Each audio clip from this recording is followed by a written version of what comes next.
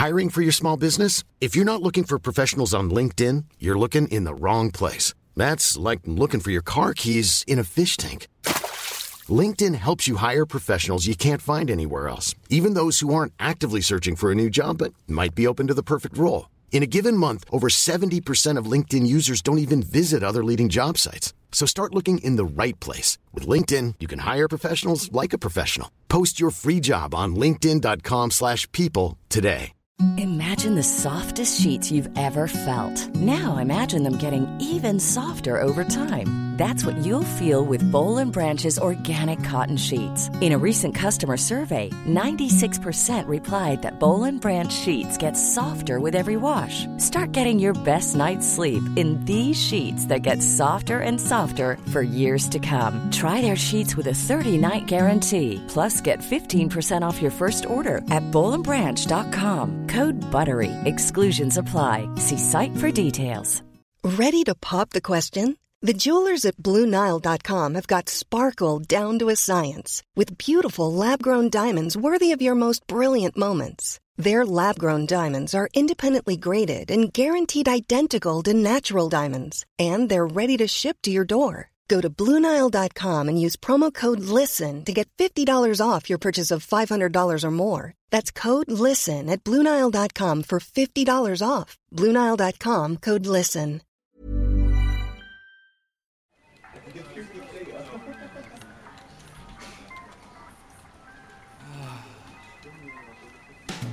Hello mga immortal! This is the Underpaid Podcast wherein we talk about work-related topics, office politics, how to deal with your kupal bosses, how to deal with your horrible office mates, at kahit ano basta lahat tungkol sa opisina. Of course, with your host, Stanley Chi. Mga immortal, welcome to Underpaid. I'm your host, Stanley Chi. I'm with Makoy Pare. What's up? Papi Lex. Hello. And Madam HR, Miss Faye Sagi. Hello, everyone. Kumusta kayo? Ang topic natin ngayon, about yung mga latecomers sa opisina. Sama nga ng loob ko eh. Bakit? Traffic papunta dito. Ano ba yung MMDA? May ginagawa ba yan? Ay, nako. At saan ka ba dumaan? Sa Guadalupe. Sa EDSA. Ang traffic. Oh. Umalis ako 1:00 ng hapon. Dumating ka ano oras? Sa dumating? 6. 6 ng maga. 6 ng gabi. Yeah. De, pero nag-stop over naman kasi ako. Siguro from Makati to here, mga 1 oras. Dati 2 hours yun eh. Nag-improve na rin. Kayo, Ma'am HR? BGC, 1 hour. 1 hour. Ikaw, Papi Lex? Sa Sa school. Saan yung school mo? St. Paul. St. Paul? Manila. Okay. Hindi naman traffic, pero traffic na rin eh. Hindi ka ba nag-LRT o ano? Hindi. Dala akong sasakyan eh. Hindi, pero dati kasi talaga matagal yung biyahe from Makati to dito sa Metro Walk. Kasi dati nilalakad lang lahat ng tao yan eh. So mga 3 hours na walk yan siguro mula Makati hanggang ano. Pero nung nagkaroon ng sasakyan, 1 hour na lang. Pero matanong ko nga, meron ba kayong namemuhan na ba kayo? Hindi na joke. Sasagot sana ako. Hinihintay ko reaction niyo. Sasagot na sana ako eh. Sige, sagutin mo, Lex. Sige, ano yung sabihin mo? Ano yung sabihin mo? Kapanahunan mo yun, no? Nung dahil ang pinag-usapan natin yung mga nalilate sa opisina, naabutan niyo ba, may natanggal ba ng trabaho dahil sa pagiging late?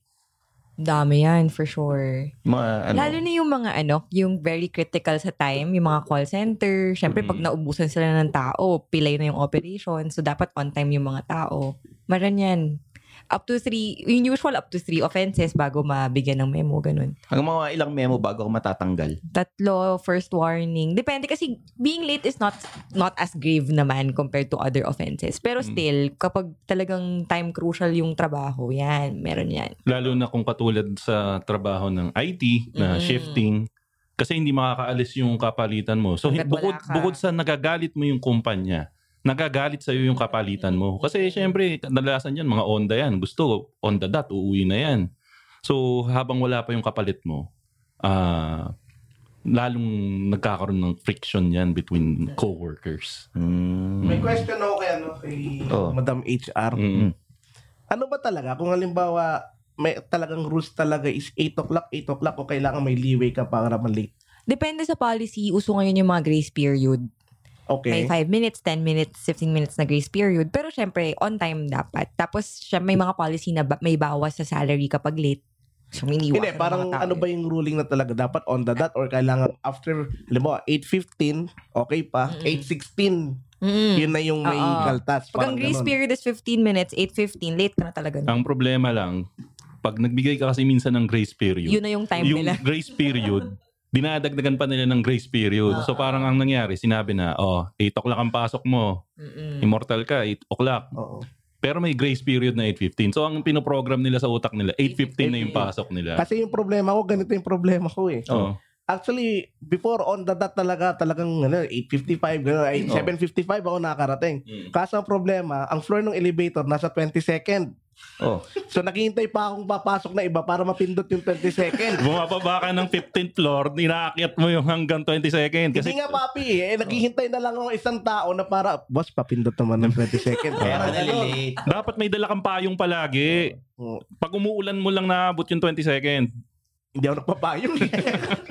Wala bang tumutulong sa'yo na iabot yung 27th floor na yan? Hindi nga, pag may pumasok na iba. Pumasok na. O pag minsan, pag may guardia, sir, pindutin ko na, alam na nila eh. Okay. Pero yung mga late na yan, di ba, magkakaiba yung relo natin eh. Hindi naman pare-pareho lahat yan eh. So, dapat gagayahin mo yung relo ng kumpanya, gano'n. Internet. Yung internet time na ngayon. Hindi, pero minsan, internet time, di ba? Patay-patay. Tapos minsan, yung bandy clock mo, 10 minutes advance. Paano yun? Ano susundin mo? Siyempre yung bandy clock. Alam mo, paglaban mo yung internet time mo kung yung bandy clock yung bandy sa office. Sa office. Saka gaano ka bulok ba yung kumpanya mo, bandy clock pa yung gamit. Totoo. Brad, digital naman lang. Sa bandy clock pa rin. Sa MMDA may bandy clock ha, di ba? Ay, hindi. Maganda yung... Nakita ko, may bandy clock. Galing ako dun ha. Speaking of MMDA. Yan. Wow. Alam mo, ang guest natin ngayong episode, sa totoo lang, hindi siya nalilate. Hindi, pero babalik lang ako sa bandy clock. Sige. Baka barilin ako ni Gern. Hindi kasi baka naman kasi gumagana pa yung bandy clock. Maganda naman talaga yung bandy clock. Maasahan yan. Hindi, may electronic ng bandy clock, di ba, Brad? Meron pa nga analog rito sa baba. Basta maganda yung bandy clock. Yes. So, pumasok kayo sa oras. Yung traffic, alam natin araw-araw na traffic, nag-i-improve lang. Mas maganda na yung maaga kang pumasok kaysa malilate ka. So, patalo mo na lang. Pero ito yung dahilan kung bakit gumaganda yung traffic natin ngayon. Kaya medyo napaaga ka ng dating.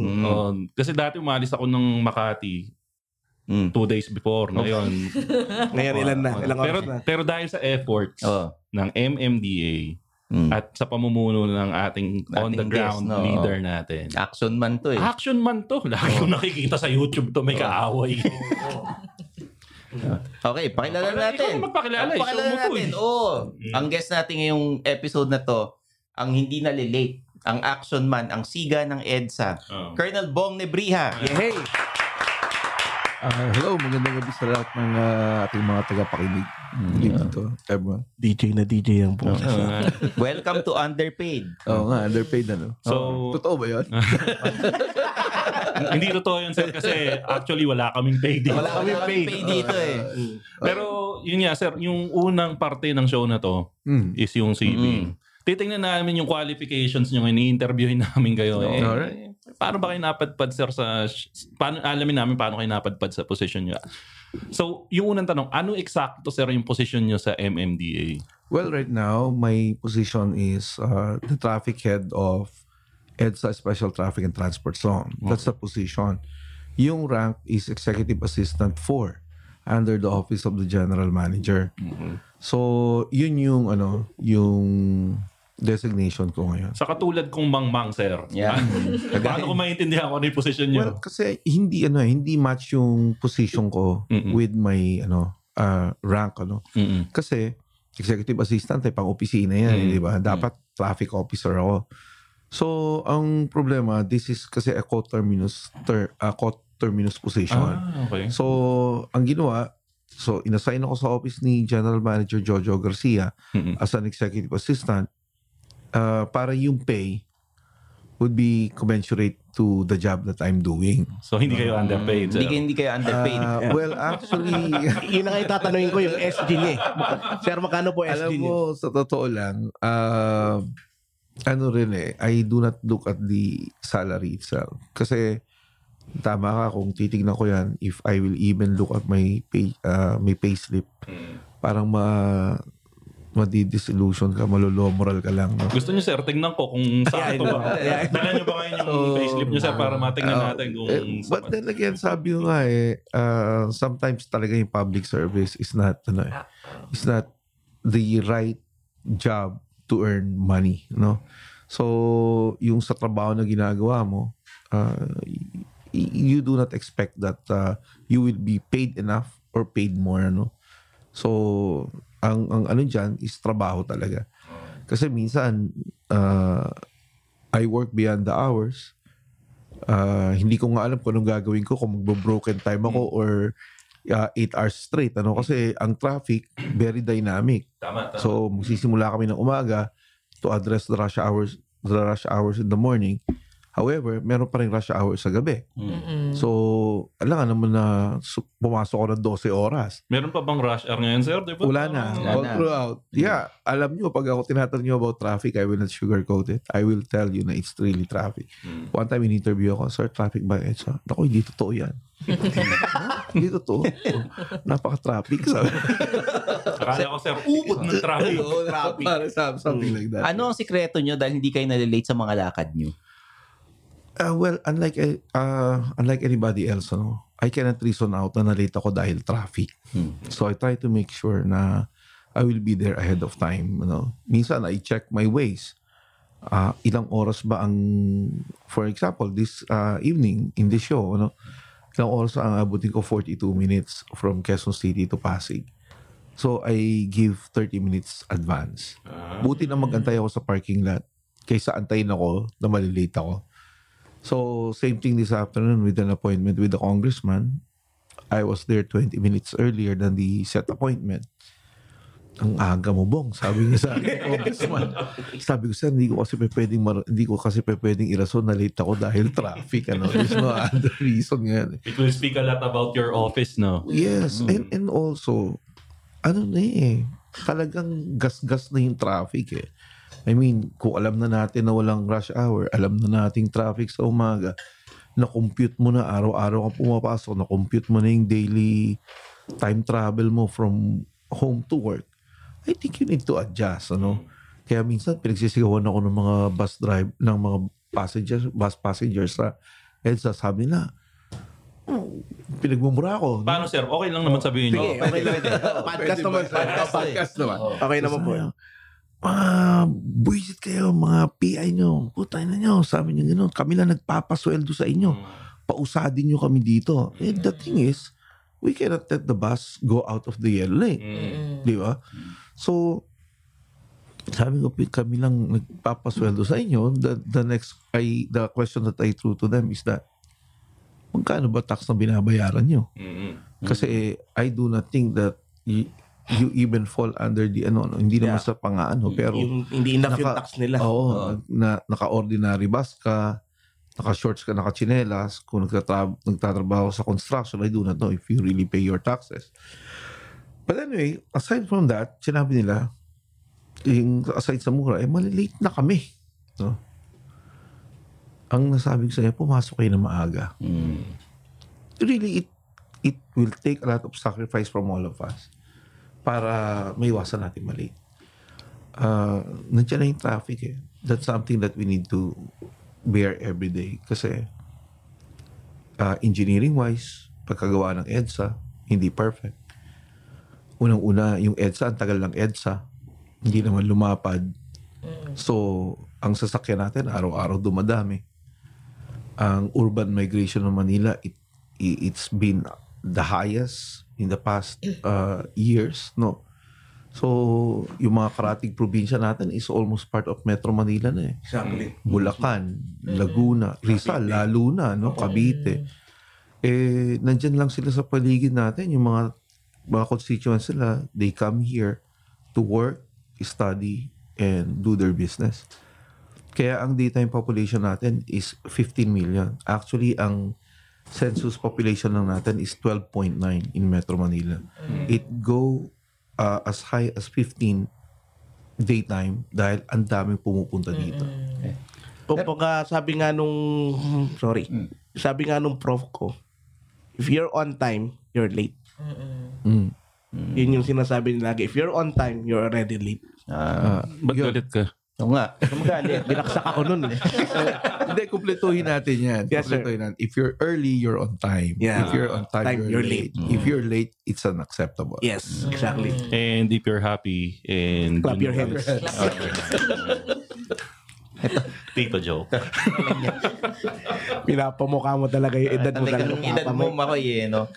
Sir, yung pagiging palagi nyong maaga dumadating, I think it's training yun dahil parang ano kayo nasa parang sundalo ba kayo, sir? Well, I graduated from Philippine Military Academy. Former naval officer ako. So, yes, ang ano pa is piloto ko ng Navy, helicopter pilots. You cannot be late for your flight. Dapat ang piloto 1 hour ahead of the flight, nandun ka na. So, kaya siguro yung training na rin na yun na laging na dapat on time ka. So, yun na yung naranaan natin. So yung mga Navy, sir, laging on time. Hindi ko naman masasabing lagi yun, masyadong yung mahirap i-quantify yung lagi. But then again, well, for me, I've never been late sa isang flight. Kasi yung pagkakaalam ko kasi, yung mga Navy, minsan hindi dumarating, sabi kasi nung kanta, Indian Navy. Tama. Tito jokes. Tito joke na naman ni Makoy, no? Pero sir, yung ilang years kayo sa service, sir, sa Navy? Ako, optional retirement 20 years, no? So, matagal-tagal din. So, 18 years old, sir, nag-Navy ka na? 17. Well, actually, kadete, no? Kasama kasi sa military service ang pagiging kadete. So, 4 years in the academy. So, scouted na po yun. 16 sa Navy mismo. Maganda bigayan, sir, sa retirement? Okay lang, tama lang. I mean, meron. Tama na. Yung totoo yung sisid marina pag Navy, gano'n. Totoo ba yun? Depende kung ano sinisisid, Depende kung ano sinisisid. Tito jokes. Yung DOM joke. DOM. Ano yung parusa pag nalilate kayo sa Navy? Ayun. May mga pumping ba dyan, sir? Pumping. Alam mo sila yung pumping. Madumi yung utak mo Ibang pumping, linawin mo. Push-ups yan. Kita mo nagkaintindihan kami. ROTC ako pumping kami nun Anyway, yun, mas hindi to katulad ng mga corporate na may grace period ka or anything. If you're late, you're late. And unlike also ng sa corporate is yung ka lang, imbestiga ka, may memo ka, something like that. Ito, pag ka, lalong-lalo na in critical missions na na-late ka, yan? Article of war yan. Sa bagay, kung critical mission nga naman, hindi ka nakarating ka agad. Article of war yan. So, iba talaga yung discipline pag military sa army. Hindi ka naman babalikan nung barko o aeroplano kung late ka. Di ba?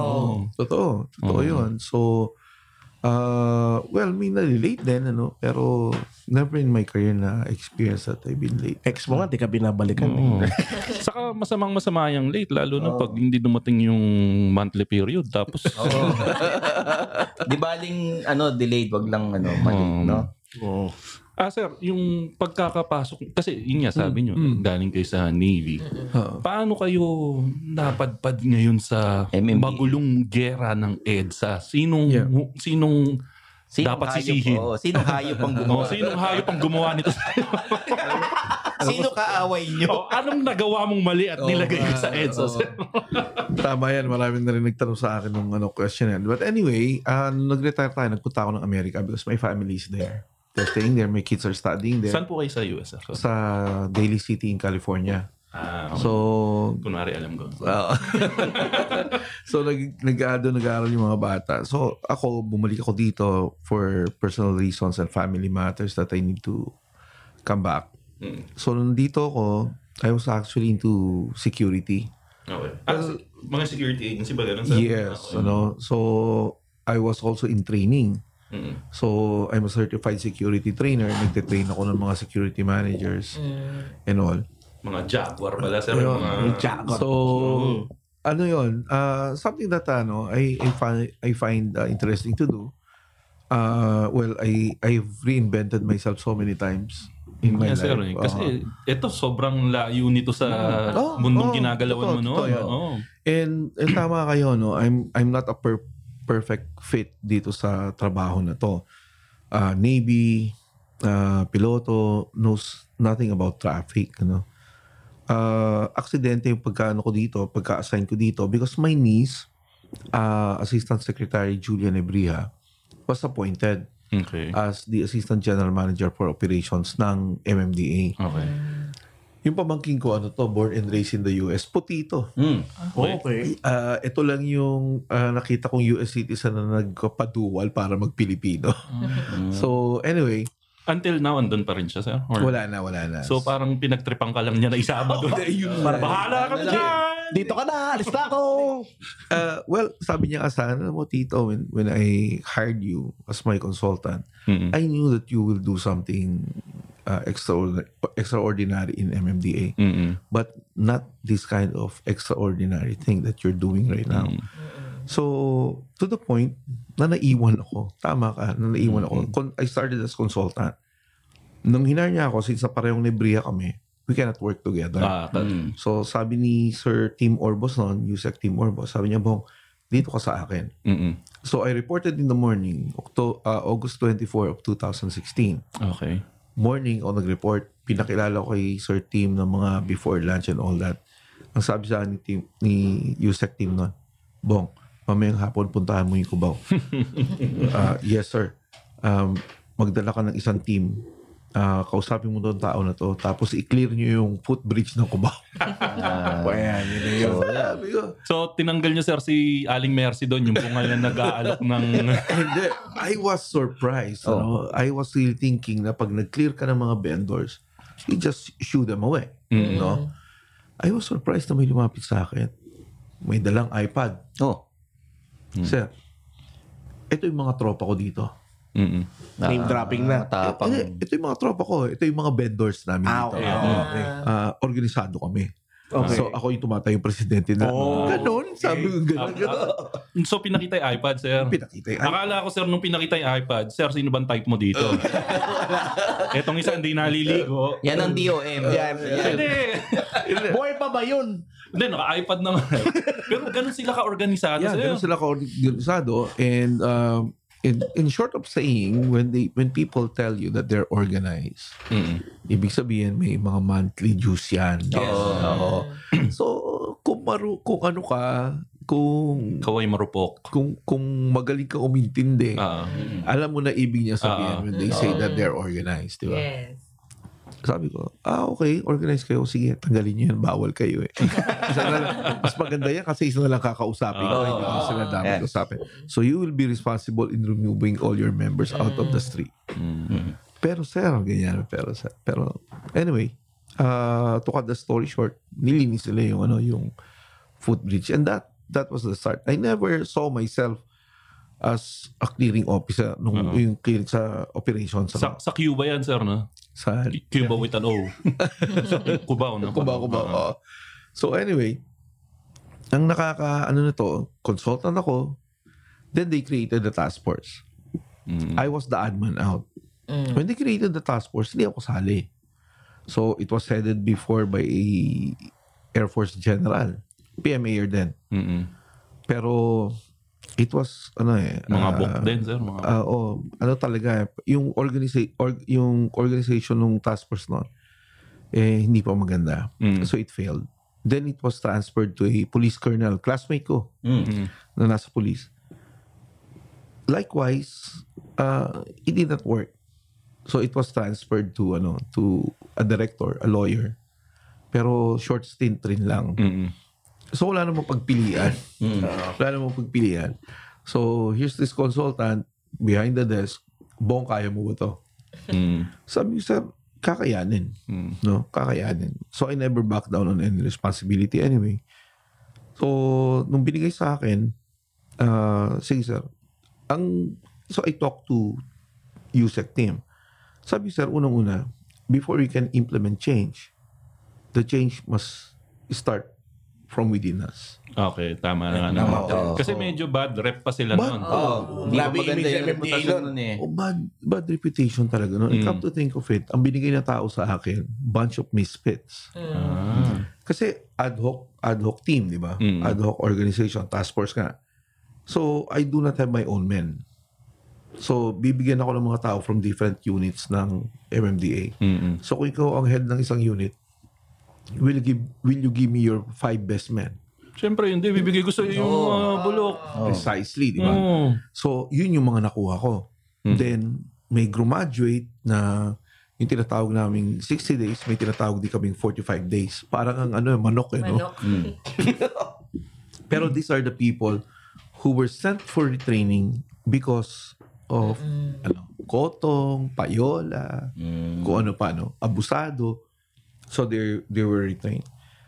So, yun lahat ng mga tao yun ang nag-form ng task force. And can you imagine my responsibility of bringing this team, a bunch of misfits, on the road, different culture, iba-iba yung mindset. So, sabi ko, it will not work. It will fail. Baka pagpunta ko dyan, imbis na mag-clearing kami, mangutong yan. Tama. So, we started yung training within the team. Unti-unti lang, mag-ooperate kami. Makita nila yung style ko, makikita ko rin yung style nila. And then up to the point that we were ready for the big operations like Baclaran, Balintawak. Balintawak is one. Divisoria. Yung One Luna. So, when we were there, we were already cohesive team. So, alam na nila yung galaw ko. Alam ko na rin yung galaw nila.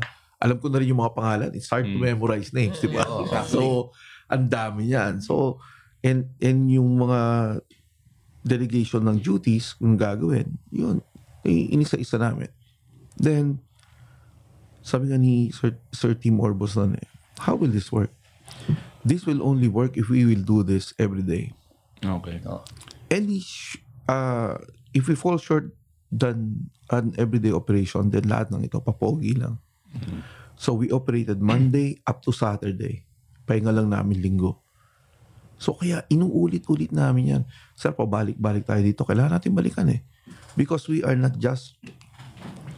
yung sa umpisa lang. Dapat consistent kayo. Kaya, nga, sinasabi sa nila, this will not work kung di natin babalikan. Kasi, ang mindset na ng mga tindero, tsaka mga nag-illegal parking, ngayon lang yan. Exactly, sir. Hindi na kayo babalikan yan. Walang follow through. Sangayon ako dyan, sir. So ngayon, we started, balik. Nagsawa sila sa amin Sabi ko, kayo magsasawa sa akin. Hindi ako magsasawa sa inyo. Naririnig ko kasi yung mga yan sa mga tendero na, bakit wala kayo ngayon? Mainit pa sa Maynila. Totoo yan. So, yun yung I think it worked for the team and for MMDA. Then, hindi ka sasamahan ng media if they think na papogi ka lang. So, nakikita nila araw-araw. Makikita nyo rin araw-araw na may media na sumasama sa akin. Diyan yung ibang networks, no? Then, sumama na si Gadget Addict. So, si Gadget Addict po talagang sa inyo po? Or... I think volunteer lang po talaga. Volunteer siya. Volunteer. Okay. The first operations that I had with Gadget Addict was ASEAN. Actually, malaking tulong sa inyo si Gadget Addict. Malaking tulong. Even if without Gadget Addict, I think I will still, video the operations for our protection. Okay. But with Gadget Addict around, it put the game on a higher level na hindi lang yung may protection yung ino-operate namin, may protection din kami. At the same time, nai-empower namin yung mga tao. So yun pala ang mali yung mali ng mga vendor. Dapat tinumba agad nila si Gadget. Wag, bibigyan mo idea. Kasi ganito yun Hindi nila maintindihan magsalita yun Nahirapan sila Ay, yun siguro kaya hindi siya naaway ng vendor kasi nung kinausap ng vendor. Hindi naintindihan. Language barrier. Sige, okay lang. Tuloy mo na yan.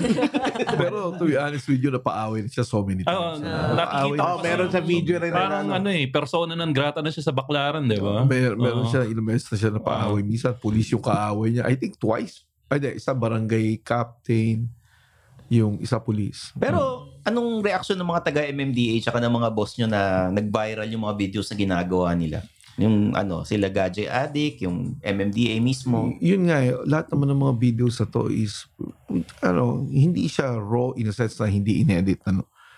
This is very natural, spontaneous. No? Hindi mo namin plinano, walang ganito, na pag may ganito gagawin natin, di ba? It's nothing like that. Talagang, may kita mo, lahat naman ng mga viral videos, we started in a manner that we were explaining up to the point it just went bad from bad to worse.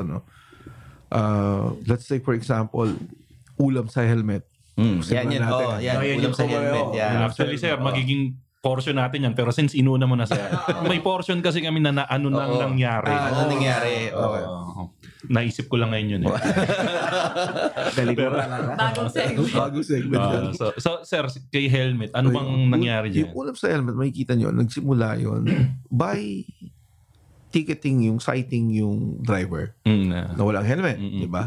Sabi namin, bawal po magmaneho, mag-angkas na wala kayong helmet. They were carrying their helmets on their elbows. Suit naman pala, sir, eh. So, sa sigo. So, sabi namin, please wear your helmet.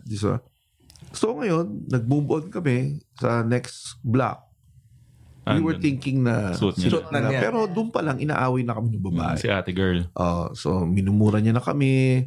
Nagsusumbong siya sa tatay niya sa telepono. Ewan ko kung ano yung tatay niya, kung policeman or whatever. Pero, ganun ang inaano niya. Pero malamang, sir, yung tatay niya, lalaki yun. Sigurado. So, pero bata pa si ate girl, no? Bata pa. So, mga nasa 20s lang yata or early 20s. So, medyo kainitan pa ni ate girl. So, anyway, we disengage with her. Kasi nga, masyado na siya mainit. So, nag-move on kami. Mamaya nakita namin, dumaan sa operations namin, hindi pa pala suot yung helmet. Matigas. So, pinakamukha niya talaga. Ang dami naming personnel doon. Nananadya yun eh. So, pinara one after the other. Nilampasan ba? Hindi huminto. Matindi. Hinabol namin.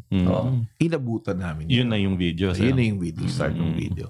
Actually, nagalit pa nga ako dun sa isang staff ko nun eh. Kasi during that time na nakikipag-argue siya sa akin dun sa unang huli pa lang, yung minumura niya kami. I was really thinking that somebody was taking a video at least.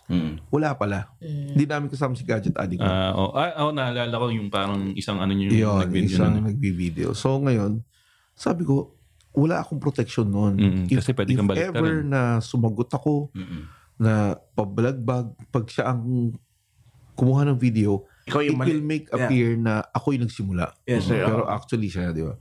So, huwag niyong gagawin sa akin yun na hindi niyo ako kukunan ng video for my own protection. Nakaano naman po. Naka-video naman tayo. So, then, yun, nung hinabol namin, nabutan namin, then somebody was already taking the video and then that's what happened.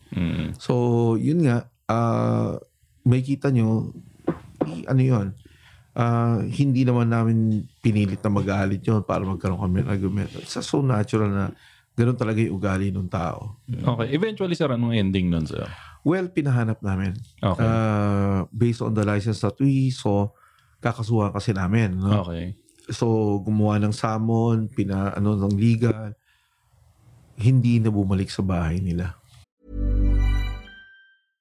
This is Paige, the co-host of Giggly Squad, and I want to tell you about a company that I've been loving, Olive & June. Olive & June gives you everything that you need for a salon-quality manicure in one box. And if you break it down, it really comes out to $2 a manicure, which is absolutely insane. It's also so easy to get salon-worthy nails at home with Olive & June. The difference between how your nails used to look when you did them yourself and now with the Mani system is a complete game changer. The best thing about Olive & June, too, is it's a quick dry. Dries in about 1 minute, lasts for 5 days, and full coverage in up to 1 to 2 coats. Visit oliveandjune.com/perfectmani20 for 20% off your first system. That's oliveandjune.com/perfectmani20 for 20% off your first system.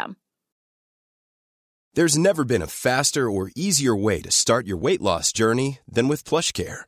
PlushCare accepts most insurance plans and gives you online access to board-certified physicians who can prescribe FDA-approved weight loss medications like Wegovy and Zepbound for those who qualify. Take charge of your health and speak with a board-certified physician about a weight loss plan that's right for you. Get started today at plushcare.com/weightloss. That's plushcare.com/weightloss. plushcare.com/weightloss.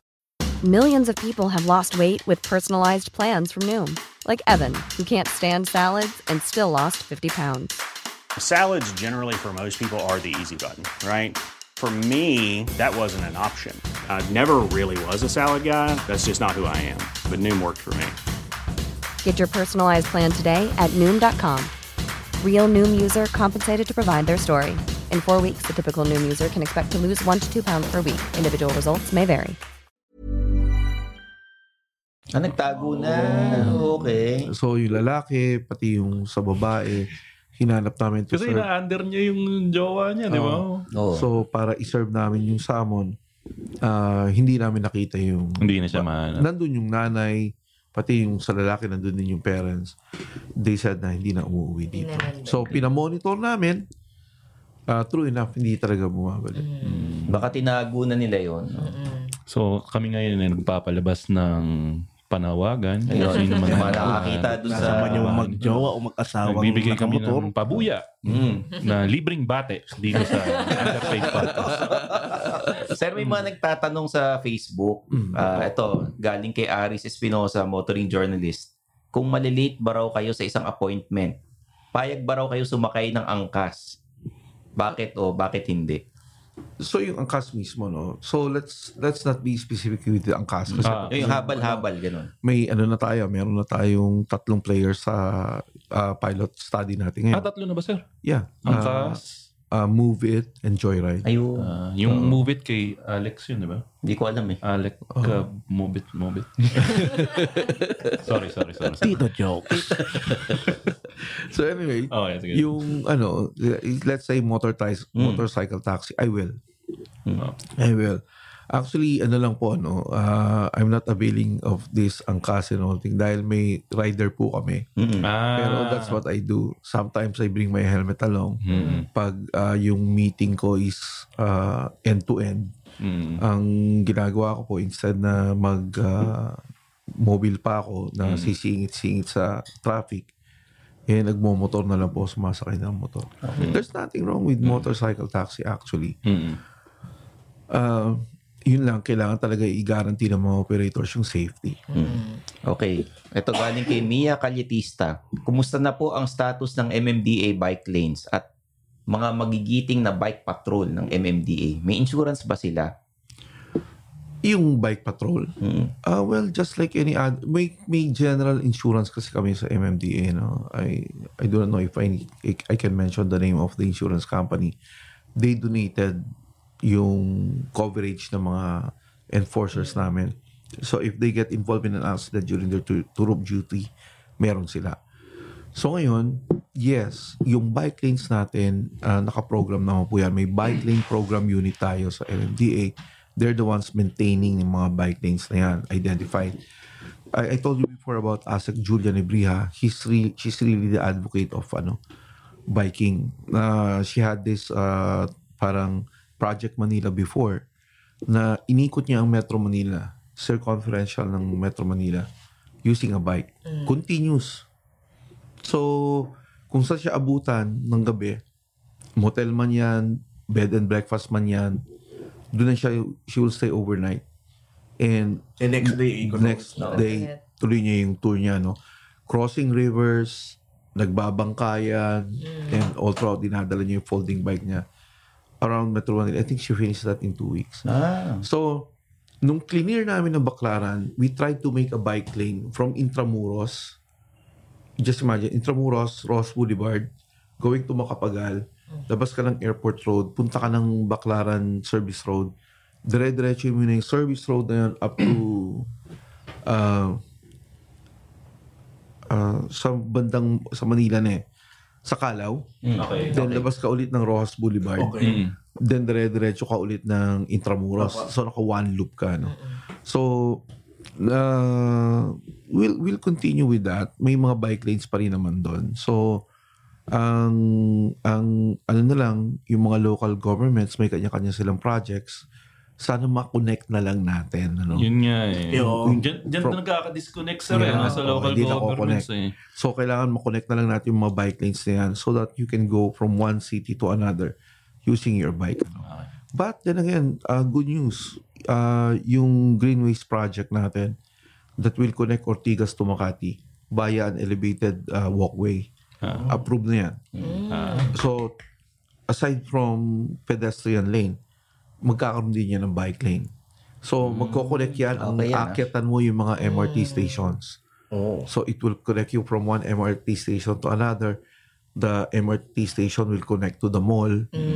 So, and this will continue up to Makati. So, basically, I still haven't seen yung final kung dadaan ng BGC. But then again, it will be from Ortigas up to Makati. Pero tanong, sir, kailan matatapos yan? Well, it will start this year. Basta matatapos. So, madali lang naman yan. Hindi naman yan yung katulad ng Skyway na kailangan po ng mga post. Konting modification na lang. Kasi it will connect with the existing terminals ng mga MRT. Okay. Actually, so, connect na lang. Tingin ko dyan, usually pag yung na-clear na talaga lahat ng service road tsaka yung mga sidewalk, napakadali na po nun, sir. Diba? Maganda sana kung yung inner roads ang ma-clear natin. We have mabuhay lanes, 17 mabuhay lanes. Pero the 17 is not enough anymore. Kailangan pa ng panibagong... We need to declare all roads as mabuhay lanes para magamit natin. Sayang. Sir, may nagtatanong kasi araw-araw daw kayo nakabilad sa araw. Ano raw sunscreen nyo? Alam mo, noong una hindi ako nagsa-sunscreen But my wife lately, nung nagbakasyon siya, pinadala niya ako. I do not know the brand. Pero it's a complete set ng vitamin C. Sabi niya, kailangan ng vitamin C sa So it has a vitamin C, it has a sunscreen, it has a moisturizer. Kompletong beauty package Speaking of... Tumanda ako ng husto sa clearing So totoo lang, tsaka sa traffic. Kasi sir, bilad sa araw, tas usok. I was so dry. Daing na daing ka dun sir. Itim ko. Kaya pag uwi ng miss ko sa akin, what happened? Speaking of Mrs. Sir, ano daw plano nyo ngayong February 14? Kailan nyo daw i-date si Mrs. February 14 ba? O on or before? Alam niya yung relationship ko kasi complicated dahil nandun siya sa Amerika. So sino i-date nyo sir sa February 14? Yung probably apo ko. May apo na kayo sir? Yes. May apo na ako but right now she's in Bicol. So hopefully makabalik siya dito before Valentine's. Okay. Sir, ito magandang tanong Ano raw ginagawa nyo pag may tumatakas na violators? Tsaka pinagbibigyan nyo ba raw ang mga lady drivers at sino ang masiga sa daan? Lalaki o babae? Una, yung anong ginagawa natin sa tumatakbong violators. Kanina umaga may ganyan na naman. Pinahabol namin. Hinahabol namin yan. Kasi we do not want to feel disrespected. Na parang walang enforcer, parang wala silang ginagalang. Tama naman. At saka mali yung nakikita ng ibang motorista na tinakbuhan ka. Pwede pala yung takbuhan na natin. Parang nawawala yung authority. Authority. So ngayon, pinapahabol namin yan. So just like yung isang lawyer na nag-viral, hinabol din namin. Yung Amerikano na nag-viral, hinabol din namin. Anong nangyari sir doon sa Amerikano na yun? Medyo napalaban ka doon nosebleed ako doon. Bukod sa nosebleed sir, high blood ka na. High blood talaga ako doon dahil... Kasi medyo, miski ako bilang Pilipino, nabastusan ako doon. So gusto ko talaga malaman sir, ano nangyari doon. Well, if you will know the whole story from the start, pinapatabi ko lang siya. Pinapalabas ko siya ng yellow lane. Yes. Lumabas naman. Hindi namin titikitan. Warning na lang. So hindi, pinalabas lang namin talaga. So hindi namin tinikitan. Nung pagtapat sa akin, nagbukas ng bintana, and he called me dickhead. I do not know for whatever reason. Na foreigner ka, a person in authority yung mumurahin mo. Ako galing ako Amerika Parang di mo ma-imagine na gagawin natin yan sa ibang bansa. Hindi talaga. Talagang hindi. Takot mo lang. Takot mo lang, di ba? At saka respeto. Huwag na yung takot, yung respeto mo na lang, di ba? That you are in their country. When you are in a different country than yours, you follow the rules. You follow their law. At eto, hindi na nga nagpa-follow ng law. Tinatawag pa yung person in authority or agent person of authority ng dickhead. sabi ko, mali yata. Sabi ko, pull over. Ayaw mag-pull over. So hanggang inabutan ng enforcer namin. Hindi naman inabol. Bali may mga enforcer ako ngayon. So, nung hinabol siya, nung inabutan siya, tumabi. And then, he did not stop there. He continued with this rant. Saan banda yun, sir? Sa Bonnie. Bonnie. So, sinasabi niya sa akin noon na, I will get out of this car and I will tear your heads off. Ba? Threat yan, di ba? Threat yan. So, laking tao. Laking tao. Tangkad. Tsaka malaki yung katawan. Sabi ko, you do not get out of your car. So that you cannot tear your head. Tear my head. So, coach lang, nakaupo ka. So, nasagot ni Sir yung pinapahabol nga niya yung violators. Pinapahabol natin yan. Pinagbibigyan niyo ba raw ang lady drivers? Alam mo, mamabait yung lady drivers na iba, marunong makiusap. Huwag na tayo lumayo. Kaninang umaga, may kami na Mustang yata yun Sports car Yung red? Hindi, golden black golden black, maganda. Parang chameleon yung kulay. So, nasa yellow lane. Pinatabi namin. Babae, lady driver. Kasing ganda ba ng ating nature natin? So, ngayon, sabi, talagang humingi ng pasensya. Sabi niya, sir, pasensya na po. Hindi ko po alam. Well, anyway, here's my license. Hindi sa pinagbibigyan. Tinitikitan. Tinitikitan pa rin. So, ayun, mas marunong makiusap ang mga lady drivers. Okay. Kung mali talaga. Actually, they're very, so, mali ako, pasensya na po, ito yung lisensya ko. Ang iba, yung mga lalaki, talaga makikipag-anuhan yan. May pagtalo pa, no? Pero siyempre, alam naman natin yung 5-minute girl, di ba? Babae yun. Babae yun, oo. So, again, it brings you to Depende talaga. Depende sa pagkatao. Kung sa pagkatao. Siyempre, prosecutor ka. Kala mo, you're above the law. No? So, lahat yan, wala sa iyo. And hindi yung pagiging above the law, pero actually, pangloloko sa amin dahil pinadelay niya ng pinadelay para makarating yung asawa niya. May blame yung asawa niya yung lisensya niya. In short, all throughout the argument, wala lang siya lisensya. Technical pa Wala lang siya lisensya. Sir, isang question. Sino daw yung nag-handle ng MMDA account at bakit daw laging due to volume of vehicles ang sagot nyon? Well, meron kaming digital media group. They handle all our social media. Pero yung volume kasi, I'm sorry kung yan ang laging rason, pero it's more than that. Mga banggaan causes delay. Yung mga stalled vehicles, it causes delay. Yung mga ginagawang kalsada, it causes delay, di ba? Ang ano lang kasi, volume is volume. Nandiyan naman talaga yung volume. So, siguro that's the most convenient way of, they do not want to explain further. Baka kung sinabi mo ginagawa yung kalsada, sino bang gumagawa niyan? May follow-up question. May follow-up pa, di ba? Kung volume, sino bang may sasakyan dyan? Hindi na namin masasagot yan. So, yung ganun. Okay. Pero chicks ba, sir? Iba-iba. Iba-iba. Nilalandi kasi minsan nung nung nakaraan, may government official na sabi niya wala raw problema sa traffic. Tapos nag-commute siya. Diba? Nakita naman natin, hirap na hirap siyang mag-commute, diba? Tapos biglang may nagbagandang loob. Sinakay sa motor. Sino kaya yun? Anong masasabi niyo doon sa ginawa niyang yan? Well, yun nga, it was a challenge that he accepted. So, personal niya yun. Ako rin, sinabihan din ako, why don't you take that commute challenge? Sabi ko, you do not challenge me anymore. You do not know what I've been through in my life commuting.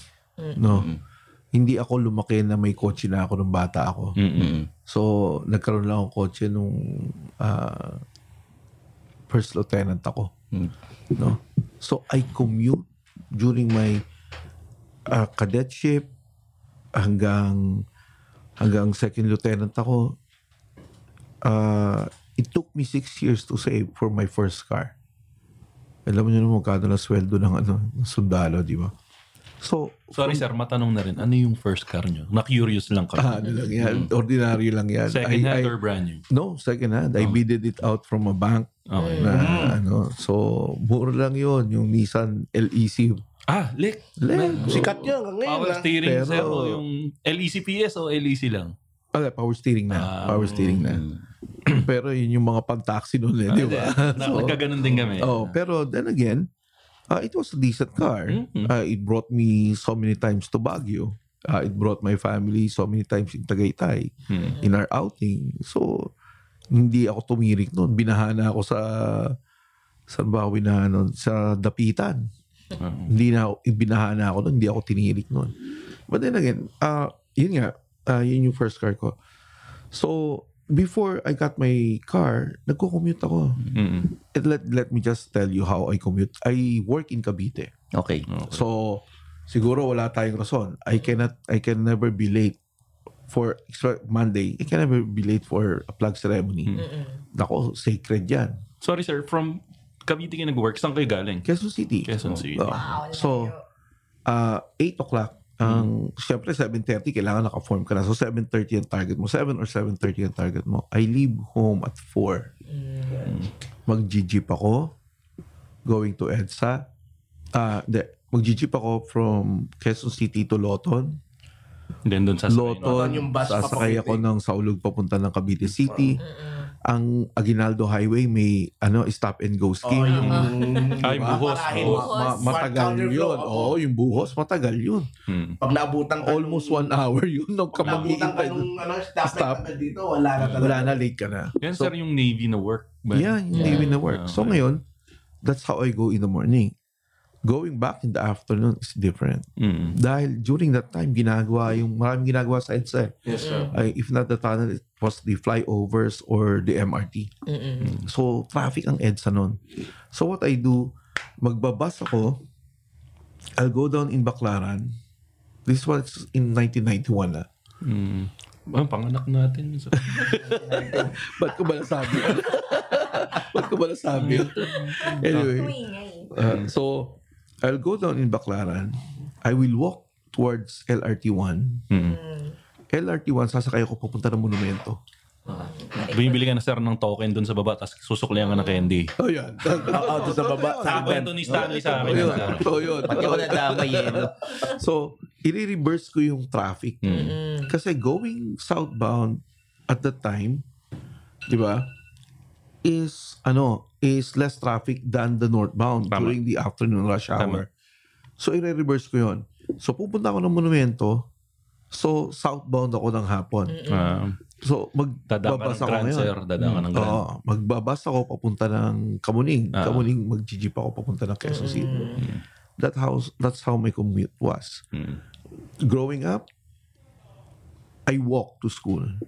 Product ako ng public school system. So, I walked to school. Elementary, high school, I walked to school. I went to PUP for a year. Wala pang, LRT2. So, I commute to Stop and Shop. Back and forth. Kaya, you challenge me for a, commute challenge. Wag na. Been there than that. I know the feeling. I know the sacrifice that you do. I know the frustrations and the disappointment on traffic. Alam ko na po yan.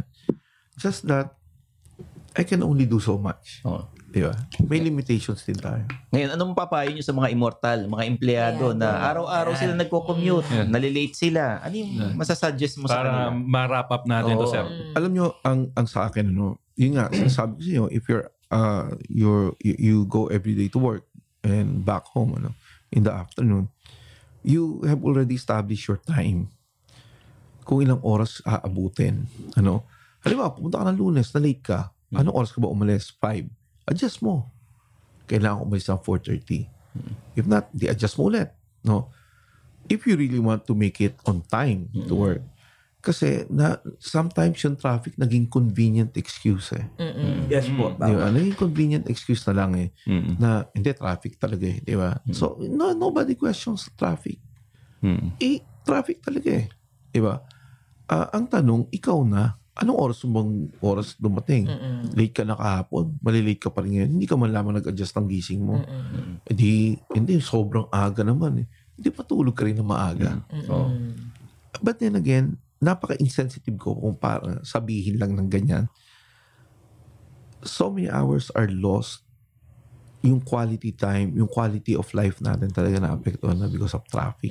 And I do not want to be insensitive to the flight of our kababayan. It's easier to say na maagang gumising, maagang pumasok. Pero talaga, sa totoo lang, sometimes kaya hindi yan pumapasok ng maaga dahil nag-aayos pa ng mga bata. Kakainin ng mga bata. Tama, diba? So, yun po talaga ang totoo na hindi na ganun kadali na sabihin na pumasok ka na maaga. Kasi there are things that you miss out already in the evening when you come home late. Then that you do not want to miss out before you leave home. So, ang sa akin na lang talaga is kapit mga kababayan dahil the solutions are there. It's just a matter of time na makikita natin yung epekto nito sa akin. Ang maganda naman din, everyone's doing their parts for the government to improve the traffic, yung employees, diskarte. Companies are offering work from home, telecommuting. So, ang dami ng options. Even flexible hours, pwede ka nang pumasok ng mas late. Yes. Umuwi ka ng mas late para iwas traffic. So, those are solutions coming from company then. So, yun yung mga parang simple ways for us to improve the quality of life, not to get traffic affected. Ayun sa lang, para lang sa taong bayan kasi nga they're really expecting a lot na after all the infrastructure na ginagawa, di ba, ang ina-assure lagi ng government, magiging maayos lahat, mag-ayos na lahat. So, is it really talagang pag dumating yung time na yun, like the skyway of north to south to north, and then yung mga ibang, like the LRTs, kayon, possible ba talagang magiging at ease na yung traffic? Actually, yung Skyway 3, you may not believe it, pero medium-term plan lang yan. It's not a long-term plan. Okay. So, the long-term plan talaga to solve the traffic is mass public transport. Yes, I agree. Yes. I agree. More roads will just entice more people to buy new cars. Yes. So, ang ano talaga yan is we need to move people and not cars. Amen. And with that, yung mga greenways project, maganda yan. Yung mass public transport natin, dadagdagan yung train ng MRT. Dati kasi nagsimula yan, 500,000 ang ridership niyan. We were running I think 22 of the 24 cars. Ngayon ba, Sir Ilan? 12 of the 14. Wow. Kasi we always need 2 cars reserve. Para kung napansin. Coding, di ba? Coding yung coding. So anyway, yun yung the sad reality. So we're just trying to bring it back to the original ridership that we had before. So 500, ngayon 300. Saan mo nilagay yung 200? Yan ay nasa baba, nag-aantay ng bus. Yung iba dyan, yung may paying capacity, bumili na ng kotse po. So that's the reality. Ako naman, bago natin isara to, from the bottom of our hearts, we know, ako bilang isang nanonood ng social media, ako sir, to be honest with you, I observe what you are doing, I listen, I watch the news, I read the newspapers, and then I see the effort of the MMDA, and I would like to give credit to this institution. Siguro it's really a big task that's been given to that institution, and the institution is being given very little credit to what's happening because everybody's experiencing the hardships of what's happening right now. And siguro kahit sino ngayon ang ilagay mo ngayon, mahihirapan sa ginagawa nyo. And sa lahat ng nadadaanan nyo, sir, from the bottom of my heart, I would like to thank you for all the sacrifices that you're doing. And hopefully, if ever nga na sinabi nyo nga na co-terminus tong position nyo, somebody would take over and continue whatever good the institution is doing right now para magkaroon ng continuous improvement on what we have right now. So again, from the bottom of our hearts, here's a podcast network Asia, Underpaid Podcast. We would like to thank you for sir. Salamat po. At dahil dyan, merong isang mabilis lang. Sige, ano yun? Ay, sige, ikaw muna. Hindi, sige. Sa mga immortal na nakikinig ngayon, no, kung maliliit kayo, minsan di may iwasan yan, magsabi kayo sa HR o sa mga boss nyo na, sir, malilate ako dahil, so magsabi kayo totoo. Pasensya na, sir, malilate ako dahil may ginawa akong hinatid ko yung mga anak or may mga ginawa akong dapat gawin sa bahay, huwag na kayo magpalusot. Kasi alam mga boss natin, mga HR, alam nila kung papalusot kayo eh. Magsabi na lang kayo ng totoo. So yun nga, most employment terms ngayon, understanding na. Flexible hours, work from home. So huwag nyo nang gamitin yung EDSA excuse. Kasi pag tinawagan ko nasa EDSA na ako. Haba nung EDSA eh. Diba? Parang tayo, bilang mga immortal, may sinusunod tayo ng mga time, baguhin na natin yung Filipino time na yan. Hanggat maaari, kailangan maaga tayong dumating. Hindi ka naman Filipino-Chinese ka eh. Filipino-Chinese. So, may dahilan ako. Actually, may sinasabi si Makoy kanina. Wala bang virus? Wala. NCOV negative ako. NCOV negative. Ayun, eto lang, last na to. Since medyo seryoso yung last part natin, ipapasok ko lang yung segment ng podcast ko dito para lang medyo sumaya. Gamitin ko lang isang segment natin para sumaya. Sir, meron akong podcast, Machong Chismisan, Cross Promo. Meron kaming segment doon ang tawag namin Under Pressure. Napaka-original nito. Ginaya namin yung kay Boy Abunda sa Pastok. So meron lang kami mabilis na question sa'yo. Sir, try mo lang na gawin ko ano yung mga unang pumasok sa isip mo. Okay. So yung unang tanong natin, Sir, sunod-sunod na to, Sir. So yung una is kung gamit ka sa banyo, anong klaseng gamit ka sa banyo, Sir? Bidet. Okay. Social. Araw o gabi? Gabi. Huling kantang nagpayak sa'yo, Sir? Ano ba yan? Huling nagpaiyak ha? Knife ba yun? Ang hapdi, Sir. Knife cuts like a knife. Mahapdi talaga. Iiyak ka doon. Naiyak ako nung kinanta mo. Pasko o bagong taon, Sir? Bagong taon. Pinakamalaking gastos mo sa isang araw? Yung amount? Sa isang araw. Ano pinakamalaking gastos mo, Sir? 20. Hindi ko natatanong ko. 20K. Iba yung regalo pag nag-away kayo ng misis mo eh. Iba yung regalo nun eh. Taong huling nagpasaya sa'yo, Sir? Taong huling nagpasaya sa'yo. Huwag inisip mo ngayon, sino huling nagpasaya sa akin? Sino? Wife ko pa rin. Akala ko. Siomay o siopaw? Siopaw. Talento na nais mo magkaroon ka? Singing. Ay, may sample kayo dyan. At yung last na lang, Sir, paboritong Christmas song mo, Sir? Yung White Christmas. Last na. Kwek-kwek o fishball? Fishball. Fishball. Okay. May isang fan dito, makulit. Kailan daw ba reunion ng Sugar Free? Bakit? Pag ini-interview ko si Sir Bong, lagi tinatanong sa akin, kailan daw reunion ng Sugar Free? Kilala niyo ba, Sir, yung evidence? Ebe! Ayun, di mo. And that's our show for today. Ano nga yung mga kaibigan nating show dito sa... Yung mga barkada natin sa Podcast Network Asia, may mga bagong show. Okay. Dito yung Boiling Waters, the #1 podcast in the Philippines. Puro hugot-hugot. Akala ko ba tayo yung #1 podcast? Nagpapalitan eh. Underpaid saka Boiling Waters, naglalaban yan. Inalis mo naman kami.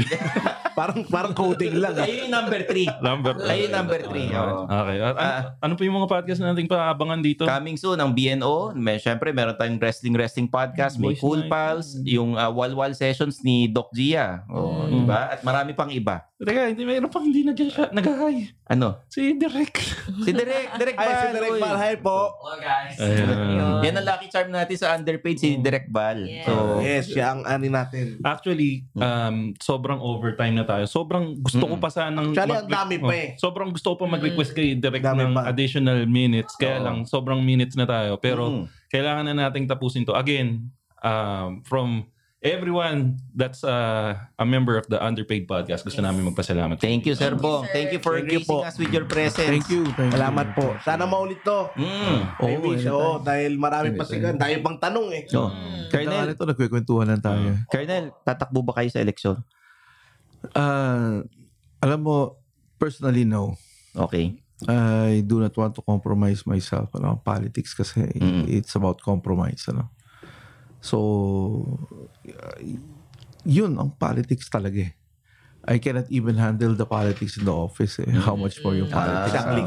Talagang ano. But then again, I never back down on public service. Sana mabigyan tayo ng pagkakataon na maybe beyond MMDA, isang public service position na I could still serve the people.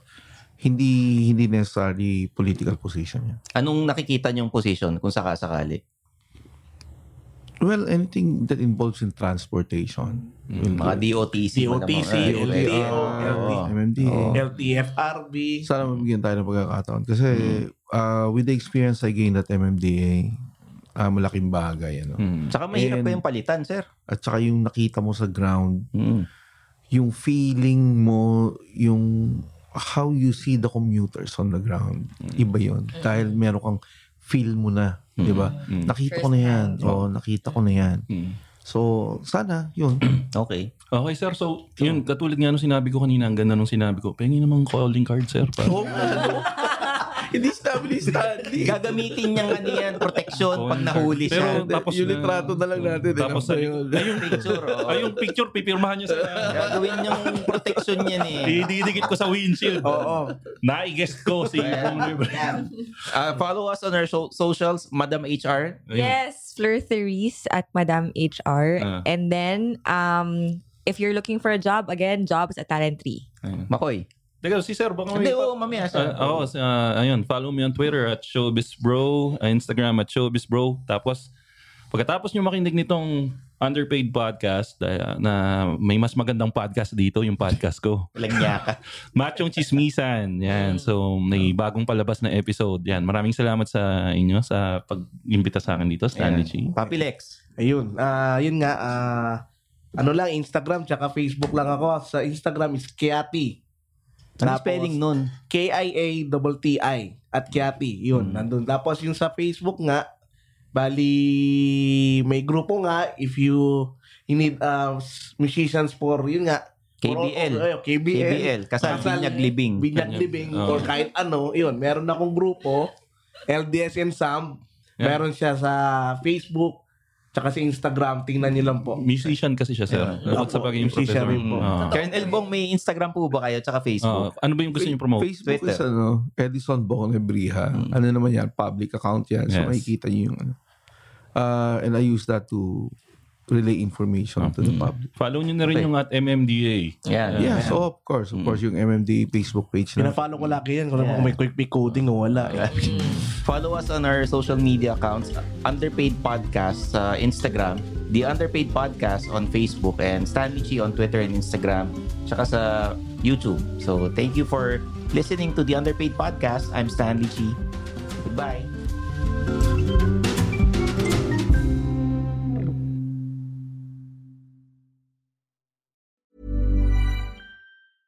Imagine the softest sheets you've ever felt. Now imagine them getting even softer over time. That's what you'll feel with Boll & Branch's organic cotton sheets. In a recent customer survey, 96% replied that Boll & Branch sheets get softer with every wash. Start getting your best night's sleep in these sheets that get softer and softer for years to come. Try their sheets with a 30-night guarantee. Plus, get 15% off your first order at bollandbranch.com. Code BUTTERY. Exclusions apply. See site for details. Hey, it's Paige DeSorbo from Giggly Squad. High quality fashion without the price tag. Say hello to Quince. I'm snagging high-end essentials like cozy cashmere sweaters, sleek leather jackets, fine jewelry, and so much more. With Quince being 50 to 80% less than similar brands. And they partner with factories that prioritize safe, ethical, and responsible manufacturing. I love that. Luxury quality within reach. Go to quince.com/style to get free shipping and 365-day returns on your next order. Quince.com/style. Support comes from ServiceNow, the AI platform for business transformation. You've heard the hype around AI. The truth is, AI is only as powerful as the platform it's built into. ServiceNow is the platform that puts AI to work for people across your business. Removing friction and frustration for your employees, supercharging productivity for your developers, providing intelligent tools for your service agents to make customers happier. All built into a single platform you can use right now. That's why the world works with ServiceNow. Visit servicenow.com/AI for people to learn more.